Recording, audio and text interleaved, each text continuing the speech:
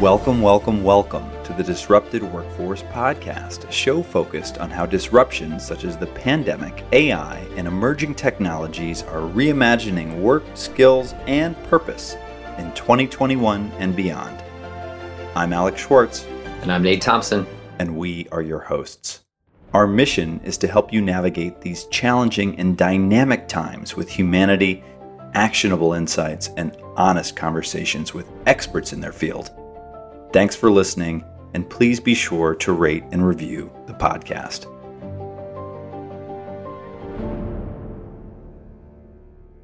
Alex and I had the privilege of catching up with Erica Keswin, best-selling author, awesome podcaster, and top consultant focused on critical human skills and bringing your human to work. We dive into her important new book, Rituals Roadmap, discussing the definition of a ritual, how rituals ground us, improve our mental health, and serve as a superpower for companies building a strong, psychologically safe culture, which you all know is near and dear to our hearts and work. We loved how Erica makes rituals practical, deeply human, and even shares some stories about how we use rituals in our own families. So enjoy the episode, have fun creating your own rituals, and let's get to it. Today, we'd like to welcome our guest, Erica Keswin. Erica is a best-selling author, speaker, and founder of The Spaghetti Project, a roving ritual devoted to sharing the science and stories of relationships at work. She helps top businesses, organizations, and individuals improve their performance by honoring relationships in every context with an eye toward the human touch in a digital world. She was named one of Marshall Goldsmith's top 100 coaches in 2020, as well as one of Business Insider's most innovative coaches in 2020. Her first book, Bring Your Human to Work, 10 surefire ways to design a workplace that's good for people, great for business, and just might change the world, was published in 2018. And her second book, Rituals Roadmap, The Human Way to Transform Everyday Routines into Workplace Magic, was just published in January. Both books are Wall Street Journal bestsellers. And last but not least, Erica launched a fantastic podcast last year called Left to Our Own Devices. And this is really focused on what does it mean to be human at work, at home, and in life, which of course is a topic that is near and dear to Nate and myself here at the Disrupted Workforce. So thank you so much, Erica, for joining us. We're super, super excited and honored to have you, and beyond thrilled to dive into this rich discussion of your work. Great. Well, thank you so much. Awesome. So let's dive in with right out of the gate. How do you define a ritual? That's the focus of the new book. And if you can, give us a practical example of, hey, this is a ritual in life. This might be a ritual at work. And do we even have rituals beyond that, in the community or more broadly? Great. So there's three parts to the way that I define ritual. The first is that a ritual is something to which we assign a certain level of meaning and intention. The second part is that typically with rituals, there's a regular cadence, there's repetition, whether it's once a week, once a day, every morning, once a year. I did something on MSNBC around inauguration rituals, right? So we know that cadence is once every 4 years. Yeah. And then the third part is that a ritual is something that goes beyond its practical purpose. And so, what do I mean by that? I'm sitting here in my apartment in New York City, and if the lights were to go out, and I were to light a candle so that I could see, that's not a ritual. But if I light a candle every afternoon, early evening to signify the end of the workday and the beginning of my home day, and I do it every day at the same time, and there's meaning and intention to really help me shift my mindset, that's a ritual. And for the record, many people these days are creating these transition rituals or these faux commute rituals because they realize that something's missing since we're working and living in the same place. So sure, we'll get into things like that, but that's a definition of a ritual. And there's a lot of science around, why are we even talking about rituals? Why should we care about rituals from an ROI perspective, both personally and at work? And I came up with something called the 3 Ps of rituals, which is first, rituals give us a sense of psychological safety, a feeling of connection. They give us an opportunity to connect to purpose and values, our own or the company's. And you add those two together and you get increased performance. And again, happy to share more about what I mean by that. But that's why we're even talking about rituals at work. And Yeah. then, yeah, Go ahead. I was going to say, and the last piece of your question is, an example of rituals at work. I looked at it around the employee experience. So in the book, I have examples of rituals around onboarding and meetings and eating together, in Yes. person or remote, and professional development. So happy to dive into any of those specific examples, but it gives you a sense of the structure. I would like to grab the 3 Ps right now, just because psychological safety is sort of an abstract concept. It's while it's old in terms of its, Amy Edmondson coined the term in 1999, but people only recently, and I think a lot of that had to do with other people lifting up the concept. Google's Aristotle research went really wide with that.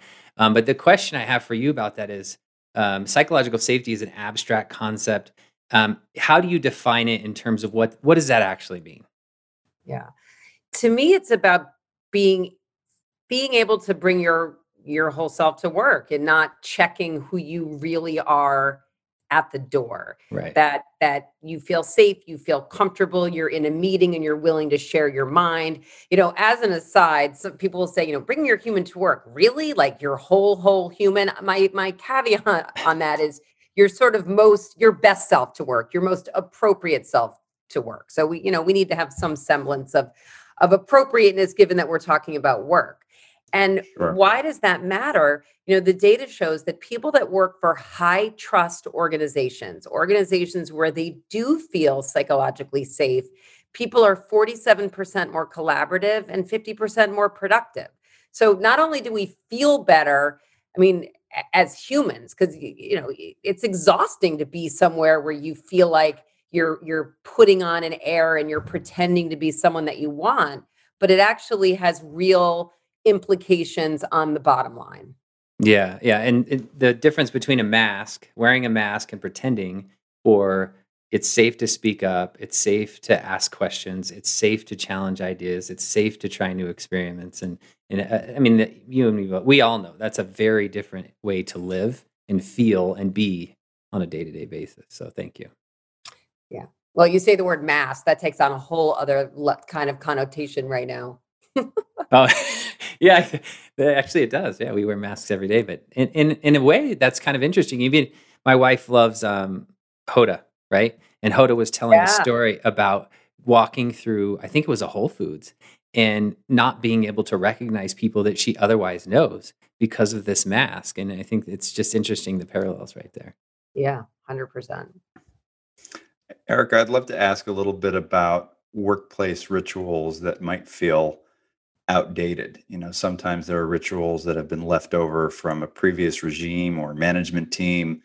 I think we've all seen rituals that worked pre-pandemic and that no longer function in the same way. Hmm. How do you know when a ritual has outlived its usefulness? Yeah. So even before COVID, I thought about these issues as it relates to creating a human culture, inclusivity. I think if we're not intentional about our work practices and our rituals, it actually could, undermine a lot of what we're trying to do. So my advice for companies is to look through the lens of your company values to figure out if rituals are serving you, because ideally they're going to be aligned to those company values. And Hmm. bring your human to work, I talk about how do we get the values off the walls and into the halls to mean something. When Yeah. I pre-COVID, I'd be out there speaking to hundreds of people at conferences, and I would say, raise your hand if your company has a set of values. 99.9% of the people raise their hand. And then I say, lower your hand if you're not quite sure what they are or they don't Yes. really mean anything in practice. And probably half the people lower their hands. So when you're assessing anything in the workplace, especially these rituals, first I would look at it through the lens of the values, because it will help you determine that.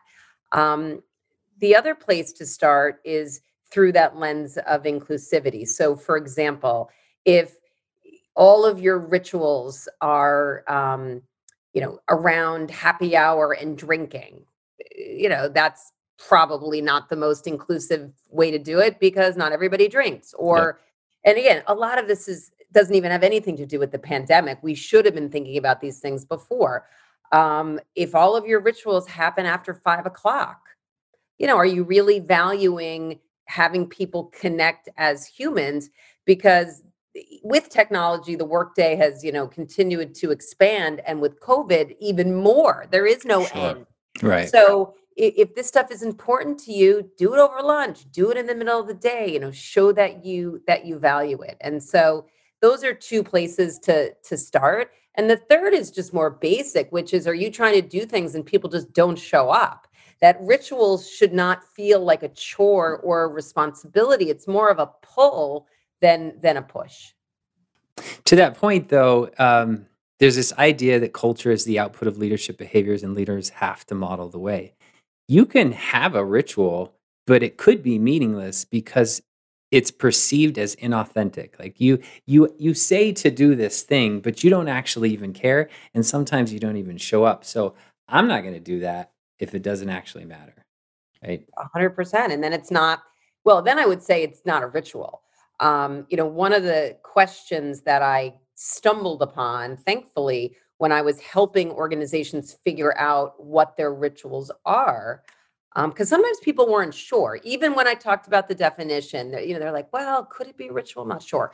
So the question was, for example, I interviewed Marisa Andrada, the chief HR officer at Chipotle, and I would say to her, so Marisa, when do employees at Chipotle feel most Chipotle-ish?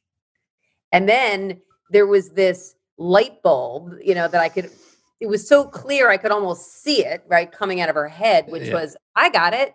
At 10:15 every morning at Chipotle, before the doors open at 10:30, which, as an aside, I didn't never knew so many people got burritos at 10:30 in the morning, but I guess they do. At 10:15, everybody stops in the store and they're done chopping up the lettuce and the chicken and making the guac, and they sit down and have what they call a family meal before the shift starts officially.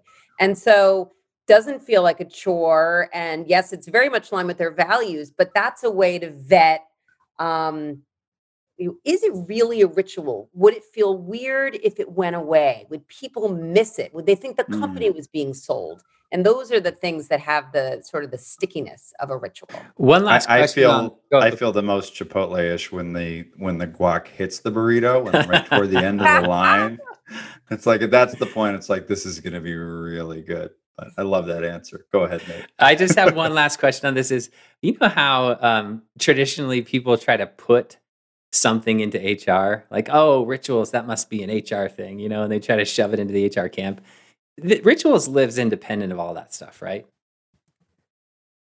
It maybe not. I mean, it could be integrated, but it doesn't have to be. It's very individual. And when I'm speaking to also just companies that are very distributed and global, and there's different takes on things, it goes back to why thinking about this through the values are so great, that everybody can kind of do things differently within their team.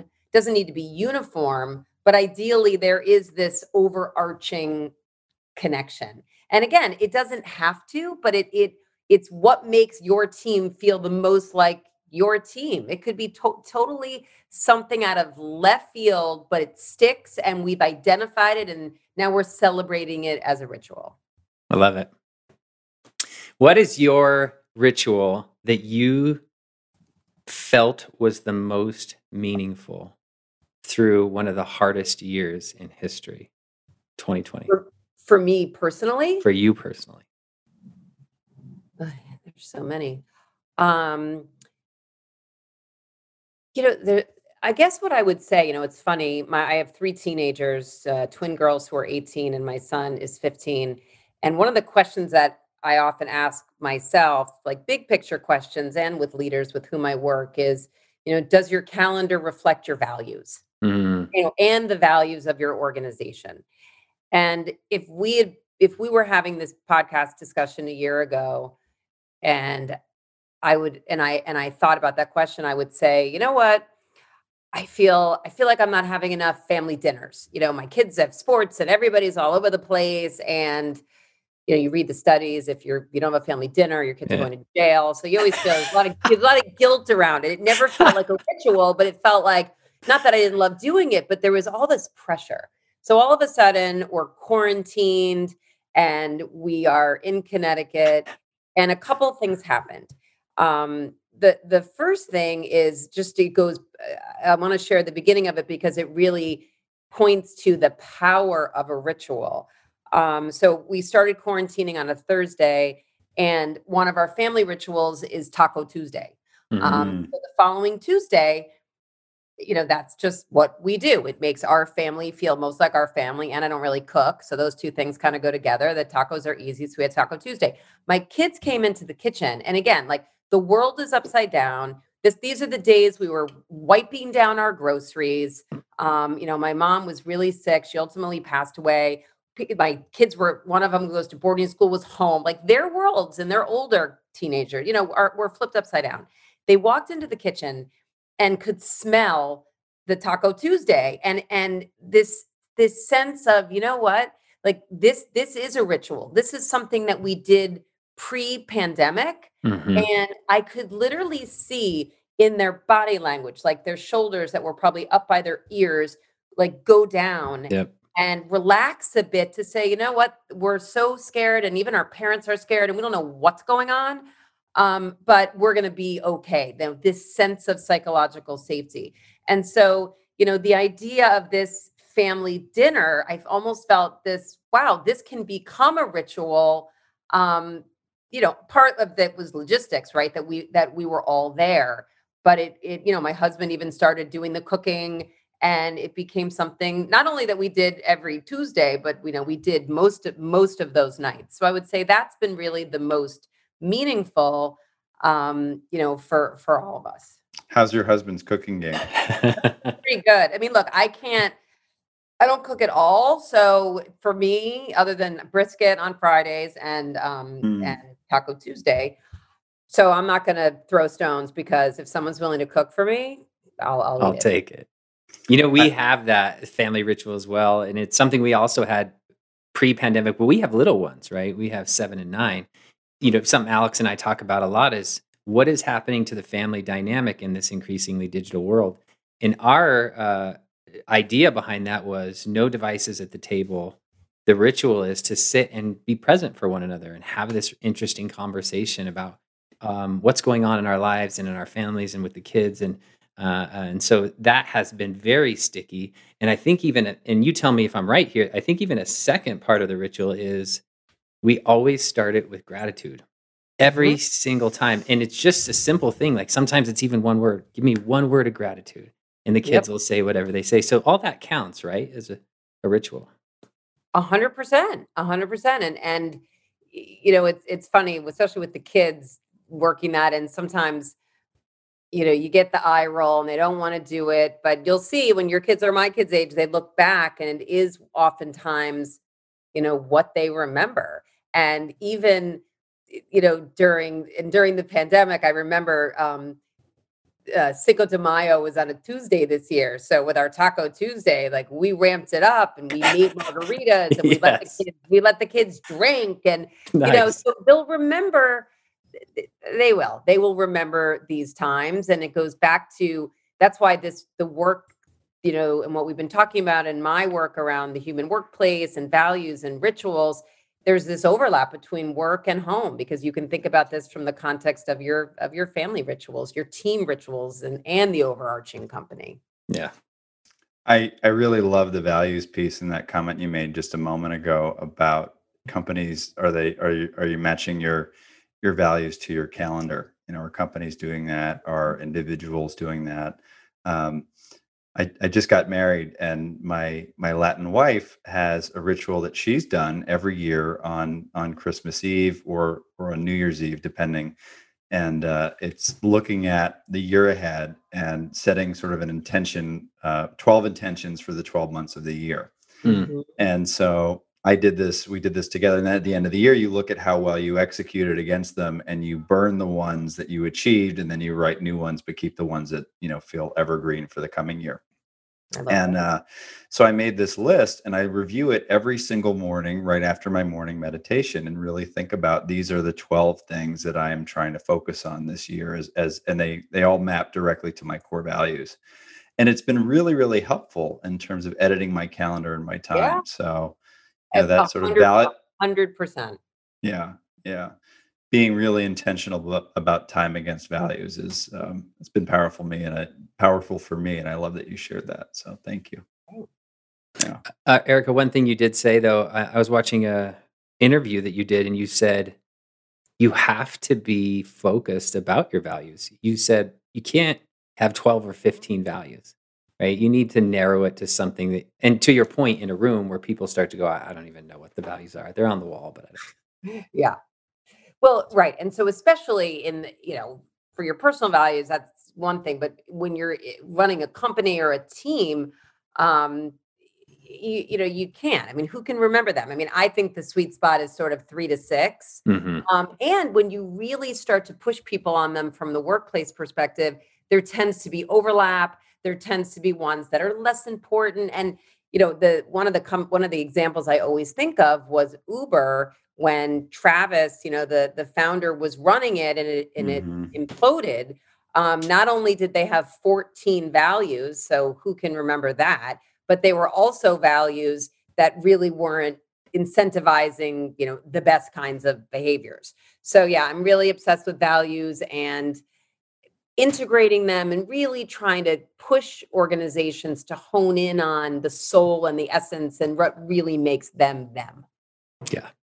So Gallup, they did a December post, and they said, we learned a lot in 2020 because we experienced something that's never happened before, where everybody was forced to go home. And so we've learned decades worth of information in a year, right? And one of the biggest things was that people can actually be productive from home, and it just exploded the myth that you can't have a remote workforce. That's now Yep. not even on the table. But I wanted to ask you, so you talk to a lot of people. Obviously, you've done a lot of research for your books.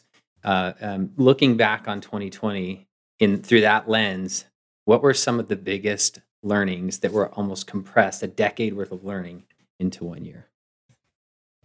Wow. Um, yeah, it goes back to how so many of these trends just were accelerated overnight. Things that would have taken years and years to finally do it. And I laugh because someone said to me the other day, "Can you imagine if we had said to our employees, all right, we're going to do an experiment and we're going to have all of you go home for 10 months and see if our company stays afloat." Yeah. And it just would have never happened. And so many leaders, whether they would admit it or not, there's the feeling of the FaceTime, not FaceTime on our phones, but right, checking in, checking out. And if I have to see you to be productive. So I agree. I mean, this shift to a more outcome based culture, it's not fully there yet, but we have proven that we can do this because Mhm. we had to. And now the big question, which is why, and I so appreciate you mentioning my podcast as well, that I'm going to really dig into in the next season, which is the hybrid revolution, is we've proven we can do it. The question is, how much of it do we want to do? Yep. And that's going to be a really big question. So I would say one is, yeah, we've proven we can work from home.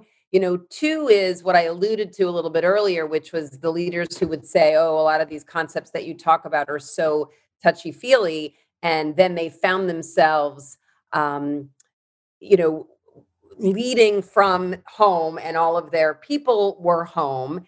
And when you're trying to get your business done and goals accomplished and everybody's remote and you don't have a culture where people feel safe and comfortable sharing what's really going on in their lives, so that the boss, the manager, can then help get additional resources, your business suffers. And so Mhm. that trend also really accelerated, which, I didn't say I told you so, but I thought it a number of times, to say, you know what?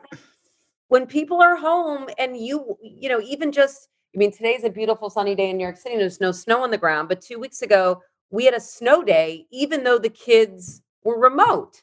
Now, on the one hand, that's a kid ritual, and I was like, that's great. Like, why, our kids should get to experience snow days. Maybe not Alex in Miami, but you get a Not snow so day. much. But here I am, like, not expecting a snow day, given that my kids don't go to school anyway. And if I didn't feel comfortable sharing with my boss that my world has been turned upside down and I'm hiding it, Yeah. again, not good for me, not good for business. So those are probably the two biggest things that I've really seen come to the table much faster than they ever would have. Thank goodness. A lot of what we're talking about really ladders up to these critical human skills and empathy. And you led with that intention in your 2018 book, right? Bring the human to work. You talked about these key shifts to the importance of connection, being present, speaking in your real voice, and knowing when not to use technology. And so, in as we look back on a year that flipped all that on its head, with companies exploring hybrid and remote work, which you just alluded to is going to be sort of your next focus. In some ways, it's harder than ever to bring your human to work because of these shifts. So when we're longing for humanity and more connection, where do we go from here with this shift to more technology and more remote work? So I talk about in Bring Your Human to Work. One of the chapters is called Finding the Sweet Spot Between Tech and Connect. And Mm, we need to, leverage technology for all of its greatness. I mean, without it, we're in 3 different states, the three of us, and we have a, clear internet connection, and we're all looking at each other right now. So the technology is unbelievable. But if this is all we did in our lives, there's diminishing returns. So Yeah. we need to leverage it for all of its greatness, but also make sure that we put the technology, quote unquote, in its place and put it away. right. So it's about being intentional. And I love the question because it gets exactly to the interrelationship between my two books, Bring Your Human to Work and now Rituals, because rituals are a tool that leaders can use to make sure that we put that technology in its place. Mm. And so it could be that you make sure you go outside and take a walk in nature during the day to get off your technology. A leader at Facebook shared recently, she has a ritual called 20 by 20 by 20. Every 20 minutes, she takes a 20-second break 20 feet from her computer. And so it's going to be different for everyone. But if we're not intentional, we all know this. The whole day can go by and we haven't moved, we haven't got off the technology, especially now. So, I mean, I even wrote about this 2 years ago, but to your point, it's even worse now, and it's really not good for any of us to be sitting here in front of the computer. So one of my tips that I often use to help people find the sweet spot is to really make sure that they're using a variety of mediums. I call it, matching the message to the medium. So we think about all of the mediums of communication that we have, at our disposal. And I'm going to go the full range, because I'm feeling optimistic today and people are really getting this vaccine. And I think we're going to have some of these other mediums sooner rather than later well, you're in Florida, Alex. So it's already happening down there. But we think about the range of mediums, from instant message and text and email and Zoom, picking up the good old fashioned phone, walking down the hall, to getting on a plane, which, people are doing right now. So we can't be on Zoom. Well, we can, but it's not good for us to be on Zoom all day. And so what I urge leaders to do is think through whether it's your day or your week or your month. Pick a meeting where your entire team needs to be on Zoom, and they need to be, unless there's a major emergency, turn on the camera, because we need to remember there's a human behind the screen. But for other meetings, tell people maybe they can go out for a walk, put certain things on Slack, or whatever technology you use. But think about different ways, leveraging different mediums to find those connection points. And then you'll add these in-person ones when we can safely do so. But those are some of the strategies that I use personally. And I'll share a really just of an anecdote that made me feel so good. It was this morning. Somebody actually heard me speak at something the other day about how I did the exercise of does my calendar reflect my values, and realized I was having more family dinners now that I know what to do with. And my kids are begging us to go out for dinner or at least leave the house for dinner because they're sick of us. But I realized I wasn't seeing, I miss my girlfriends. I used to plan so many girls trips. And so now I have a ritual once a week with a friend of mine who lives in Colorado where we both just go for a walk. And I'm on my good old fashioned phone. She's on her phone. We're getting our 10,000 steps in. And this woman heard me describing it. And she had a meeting yesterday, not with a friend, but with someone at work. And she said, do you need to show me anything? Like, do you need to share a screen? And the guy said, no. She goes, what about if we both went for a walk? And so she wrote this whole thing on LinkedIn this morning and tagged me, and was so happy that she had put it out there. Again, not rocket science, cost nothing, but made such a big impact on her and on him. And so these little things can make a difference. Bill Gates has really been one of the foremost folks talking about the importance of walking meetings actually recently. And I love the idea that you can also do a walking meeting on FaceTime. You can just get out and you can do that and you can have a shared experience that way. I love what you said about, the matching the medium concept. And one thing that has really concerned me is this notion of human downgrading for this younger generation that's coming up now. We've got more and more kids that are, living in this fully digital world and may not value bringing their human to work because of how pervasive digital is in their life. I think these communication skills that you're talking about are so paramount, and one of the things that we are in some ways most at the risk of losing as this fourth industrial revolution takes hold.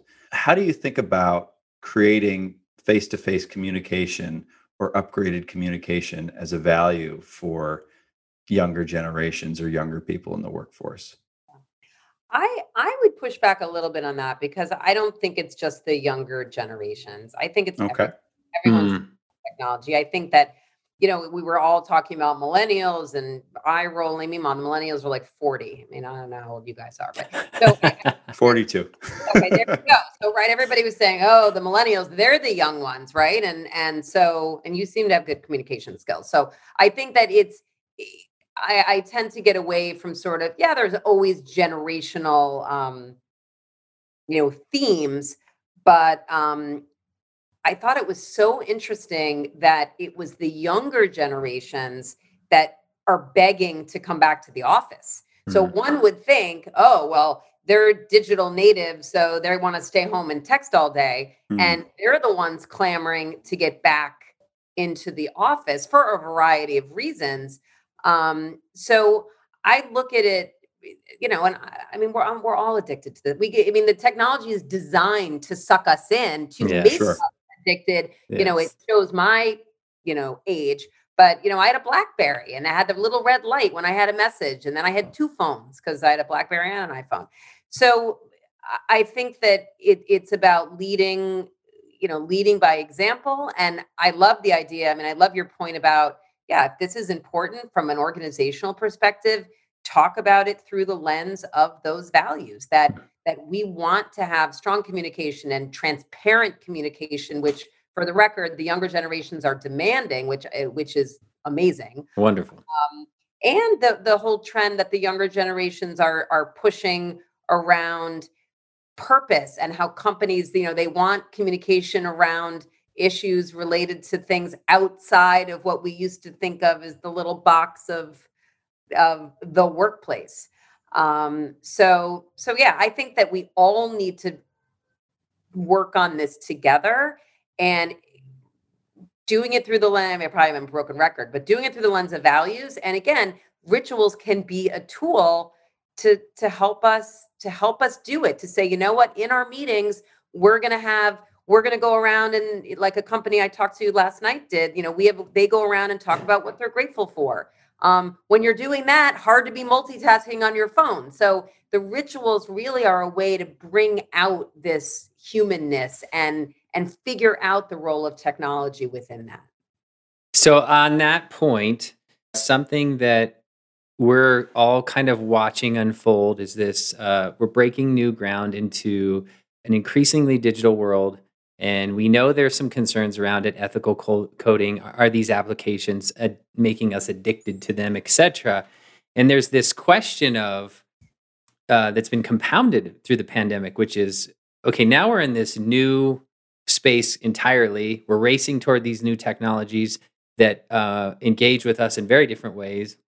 We're increasingly digital. Now we're remote in a pandemic. And we know we're going to go back into some hybrid state, but we're not sure exactly what that's going to be. And it's going to be case by case basis on all the levels. And so you have to kind of start to ask, what does it mean to be human now? And how do we have that conversation? How do we keep the whole reason for being in front of us, as opposed to all these shiny bells and whistles? You know, to I don't know if it's the idea of bringing human at work, if it's if it's that much different than it was before. My hope is that there's new appreciation for connecting and especially when we can go back to the office in person. But then I worry that all of this is short lived and we go back to some of these bad habits. I mean, if we were Mhm. having this conversation a year ago, what I would have said to you was, this is a year now, so let's say a year and a half ago. What I would have said to you was, wow, I go into companies and people are calling in to meetings from down the hall. They're texting each other in the next cubicle, like Yep. over and over. And they're not valuing this opportunity to walk to connect in person. Mhm. So now it's all we want to do. We can't wait to be able to do it. And so but I also want to be realistic because we do forget. So my hope is that as we go back, we figure out ways to get people to remember how much we were valuing that human connection and figure out it's part of this hybrid revolution, right? I think that we're not going to all go back to work 5 days a week in an office. Yeah. So maybe that a real positive that comes out of it is, I mean, this is sort of one of my hypotheses. See what you guys think. I mean, let's say you have a company and I don't need to go into a physical office to do my spreadsheets and to do my alone work. So maybe the role of the office will actually shift to when I go in to collaborate, to Mhm. connect, to build those relationships with my teammates because I know that we do better work when we actually know each other. And so I think that's what we need to figure out, what those processes and protocols and what that looks like. I mean, I think that's the future. It is, and it's a multifaceted conversation because I would say companies and leaders who are not being thoughtful and intentional are not having that conversation with their people. They're in a box in their ivory tower going, "Well, this is what we're gonna do. I'm the leader. I'll make the calls." Huge miss. And then I think companies that are being very thoughtful are repeatedly going back to their employees as this unfolds and saying, "Hey, what are you thinking now? How are you feeling? How's your home life? Does this make sense?" And when someone goes, "I used to commute 3 hours into work and I have young kids at home. This does not make sense for me." And then there's this third layer of the conversation, which is um, leaders looking at the cost of real estate and going, "This is crazy. We're spending a huge amount of money on all this real estate. Maybe we don't need to do that anymore. Maybe we can reinvest those funds back into the company in exciting new ways and into our people in exciting new ways and just move on from having these giant buildings in a very expensive location." Yeah. One thing that came up for me, Erica, and just sort of thinking about the way forward is you mentioned that young folks are very eager to get back to the office, and I didn't know that there was a data point around that. I'm thrilled you shared it because that's very cool and very interesting.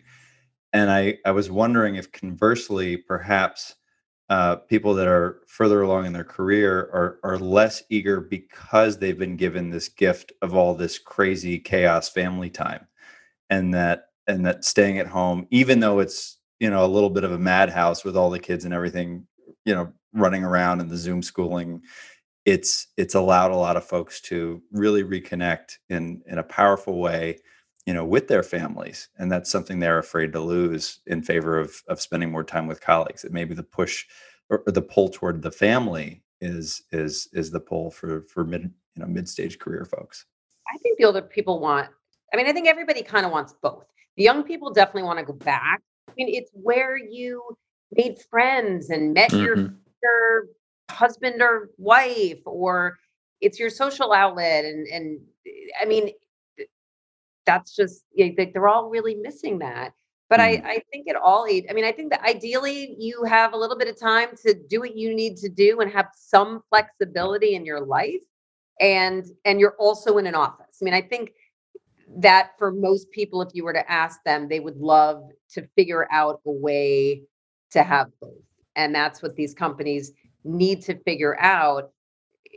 I have been thinking, obviously a lot about rituals, but I do think that rituals, protocol, whatever we call them, can provide some structure and some scaffolding. Let's say, Alex, you go into the office Monday and Wednesday, and I go in on Tuesday and Friday, and maybe on Thursdays, that's the day where everybody goes in. I mean, that's for a Hmm. company where everybody's relatively close together, or maybe if you're in regional hubs, everybody goes in. Um, we do benefit in terms of innovation, creativity, productivity, everything from that face to face, connection and relationship building. And so we just need to begin to figure out, is it once a year for certain companies? I mean, a lot of the companies that are fully remote anyway and have Yep. get Yep. together once, base camp, we get together once a year for these 5-day retreats and build on those relationships throughout the year. It could be once a quarter. So everyone's going to have to figure out sort of that sweet spot between tech and connect, but we can't leave it to chance. We've got to be intentional or it's not going to work. I mean, in our weekly meetings, our weekly team meeting, the camera has to be on. There is always exceptions, but we need to see each other. Other times, no. And I worry about companies that think, you know what, we're gonna just go for it and see what works. And I think that will be a disaster. Yep. I think so. You asked a question. What do you think of my hypothesis? I think it reinvigorates your 2018 work because we're all longing for human connection. How do we start to get that back into the workplace? But to your and using rituals to do that, but to the point of it's not going to look and feel like it used to. So now we're going to have to be even more intentional.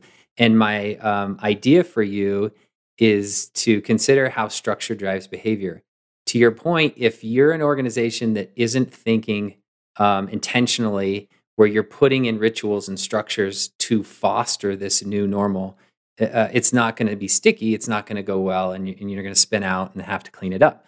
But the companies who really do well are going to have structures that they're putting in, like ask anything meetings that happen on this day at this time with the leadership body, or this company who goes, we eat together at 10:30 a.m. all the time because we want to be, or like base camp ones. But I think even lifting those examples up of these are the structures that are working for other organizations, because a lot of people just don't know what to do. Yeah. Well, that's why I wrote the book. I mean, and even Bring Your Human to Work. I mean, they're both intended to be guides for leaders in design. I mean, for the rituals book, in designing a rituals roadmap so that people feel more connected, which is good for people and great for business. So As a template, here's the ritual roadmap template. Start to plot your things right on it. I was talking to FedEx and UPS in a CXO conversation, and they both said, we have been hiring like crazy because logistics are going through, just getting packages from here to there is going through the roof. But what they said was, we're hiring all these people and we've never met them. They're digital people to us, and in somehow, some way, we've got to turn this back into a human experience. yep, 100%. I think related to that, Erica, your spaghetti project has been bringing people together, a group of folks with a common interest for once a month for 4 years. Is that right? Yeah, for a lot, might even be longer than that. Although mostly during COVID, I was sort of reconnecting with groups that we had already met in person. I just decided strategically, given so many things that were going on, that I didn't want to start new groups of people coming together virtually because the Spaghetti Project really is about coming together in person. We'll see what happens. but it's all based on a study out of Cornell that found that firefighters who eat together and are the most dedicated to that ritual of the firehouse meal, often spaghetti, it correlates with higher levels of performance, and those firefighters save more lives.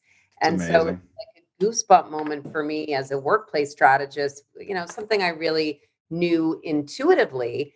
And so it really goes back to what companies are going to do when we go back to the office, and figuring out what are those spaghetti moments throughout the day, throughout the week, throughout the year.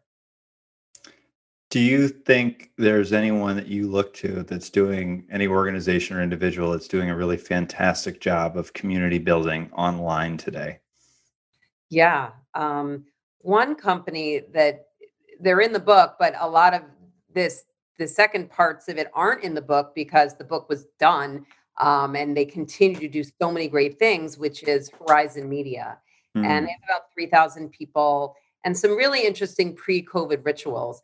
But Bill Konigsberg, the CEO, shared with me recently that their employee engagement is higher than it's ever been, Mm. and through their surveys that they do. And part of it is he started this new ritual called the Bill Daily, which, or some of the best rituals are organic and authentic, and you just do something and it sticks. And he sent out an email to everybody, sort of not just talking about the business, that was a piece of it, but the stickier piece was the human piece, which was how he was doing, and sort of words of wisdom. And people Yes. were so struck by it. And this, I got such a laugh that he said to me, there were about 35 or 40 people that had sent it to their parents. And the parents were emailing saying, this is awesome. Getting to see a different side of your leader, and a human side. And mm, so I think that he's been so transparent. The communication has been clear and direct, and much more frequent, that even though they're not in person, they feel more connected. And in addition, one of his rituals pre-pandemic was he'd write 3,000 birthday cards and anniversary cards a year for his employees. And instead, he's been doing these calls. So if the three of us all had the same work anniversary, we would all be on a Zoom together and talk about cool, like, oh, I get to talk to the CEO on this Zoom. And right. so they've really mixed it up, and he really does plan to keep many of these things that they've started during the pandemic. That's super cool. Okay, I want to ask another question in a different way. You've had these cool podcasts, you've had great guests, and surely someone stands out that you said this person was such a great guest because, and the piece of wisdom I got was X. What's something that stands out for you? It's like I love all my children equally. But, Said the mom. um, You know, one of the ones that I was so excited that I was able to, and someone just emailed me the other day and said I had tears like listening to this episode, was with Ashley Peterson, my Starbucks barista. That And was such a great episode. it's Awesome. Loved really it. part of my whole origin story. And so for people who don't know, my ritual is to go to Starbucks every day. And I got to meet Ashley, my barista, because she's an amazing human. And I really felt like she could write the book on customer service and how to connect with people. And we had a really funny story about this pumpkin scone that my daughter at the time was obsessed with, and we just got to know each other. And she met my kids, and I met her daughter, and she came to my book launch. And I talk about how people would literally, like, she worked at the Starbucks on 80th and Broadway in the Upper West Side, and then she got promoted to 88th Street. I wasn't surprised given how great she is, and how not only me but many people on the Upper West Side would change their commuting patterns to go north to see her and get their coffee from her before they went south, to go to work. And, now she is in Midtown. And so I don't see her as much. But, being able to get to know her, and her secret sauce of how she approaches her work. And she wrote a letter, and I was able to give it to Howard Schultz, the founder of Starbucks. Wow. And it just all really came full circle. And then I interviewed her again for the rituals book because Starbucks has an amazing ritual called the first sip.